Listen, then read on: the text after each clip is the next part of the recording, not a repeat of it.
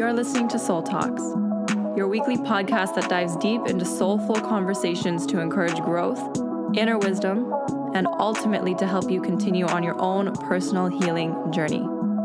So if you're ready to do a soul dive, join me every week right here. Hi everyone, welcome to another episode of Soul Talks. In today's episode, I'm going to talk about trusting and connecting to your intuition. I think that so many of us are disconnected to our intuition or choose to repress it or ignore it and just not listen to it, when in reality it can tell us so much if we just choose to trust in it and to listen to it, because it is available at any point in time if we just tune in. I use my intuition all the time. I am a huge feeler than anything else. Like, some people are thinkers or doers, and I am 100% a feeler. So I always check in with my intuition before I go about making any type of decision. And probably the most prominent place that I use my intuition is actually in my business. So whenever I'm thinking about really anything with my business, maybe it's launching a new class or a new workshop or anything really, I always check in to make sure that my intuition is with me on that new idea, and really using my intuition as a guide for not just if something is a good or a bad idea, but also I listen to it for when I should release something, when is the right time to do this, what is needed to do this, and really letting my intuition to guide me in the right direction. And of course, I use my intuition in a bunch of other different areas of my life, like in my friendships, my relationships, anything really, just always following my gut feeling that I know most of us have experienced at some point in our lives. Maybe we chose to ignore it, but that gut feeling is something that is very emotionally based. And I think that being able to trust into your intuition is not necessarily dependent, but it is linked to your ability to trust and connect to your emotions, because your emotional world is such a feeling-based thing. And if you're not used to tuning into your emotions and understanding them on a deeper level, then connecting to your intuition will also be challenging if you're not used to tuning into your inner world and just listening to what's going on inside, what's even going on in your body, and just really dropping in and listening to the messages that your body, your intuition, and your emotions are trying to communicate to you. So how can you begin to trust in your intuition? How can you begin to really connect and feel it? And you can just work this into practice. It's, in my opinion, very similar to how you can start to begin to feel and understand your emotions more. So maybe say you're trying to make a decision for something.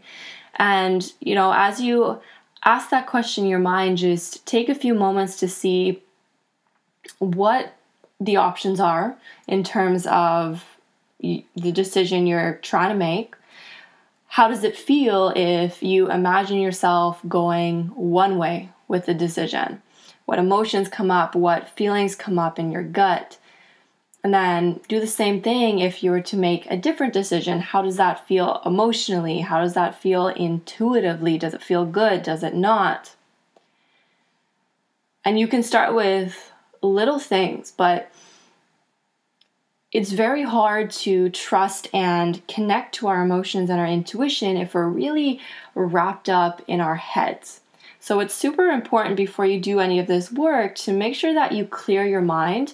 Might just be by taking several deep breaths, or maybe you meditate for a few moments beforehand But it's super important to drop down into your body because that's where all of your wisdom sits, not in your mind. Your mind likes to block this wisdom that is always available to you from all of the mental chatter that's going on in the mind. So make sure you do take a few moments to ground, to clear out, release any clutter so that it's easier for you to feel and tune in to your intuition and your emotional body.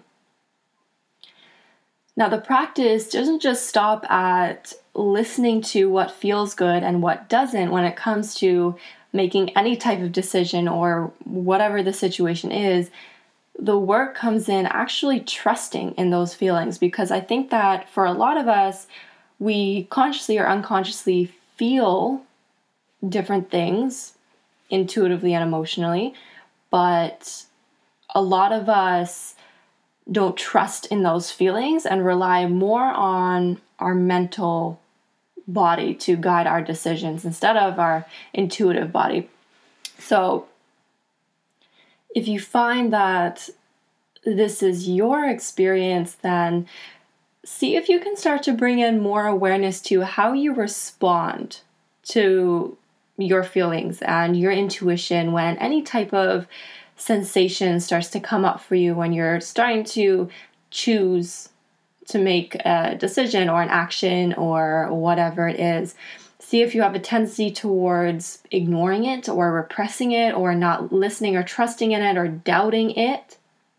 And instead, move towards, can you trust it? Can you trust yourself and replace the doubt with more trust, and then go out and see what happens when you actually choose to trust instead.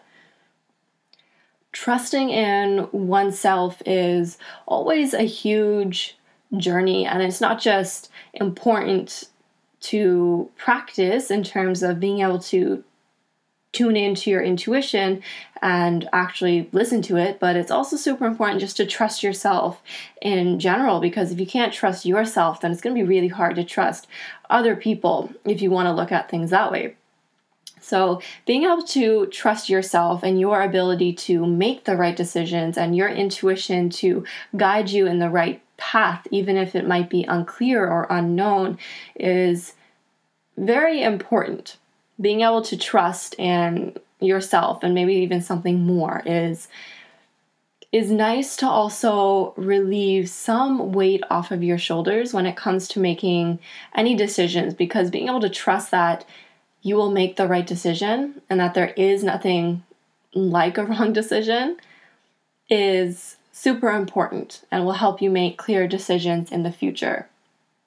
So the next time you find yourself facing a decision, see if you can test yourself to tune into your intuition, clear your mind first, notice any sensations that might come up when you envision yourself in different scenarios, and then notice if there's any doubt or a lack of self-trust that comes up when you start to work through this process, and see if you can lean into trust instead, lean into what feels good, and let that guide your decision. So I hope that gave you a little bit more clarity on how you might be able to connect to your intuition, and also just remembering that your intuition is available to you at any point in time. So whenever you need it, it's there for you. And don't ever forget that, because it's a part of you and it's there. It's just, what do you need to do to feel and connect to it? I hope you spent some time this week tapping into your intuition and letting it guide your way. Thank you so much for tuning in to this episode of Soul Talks, and I'll talk to you again next week.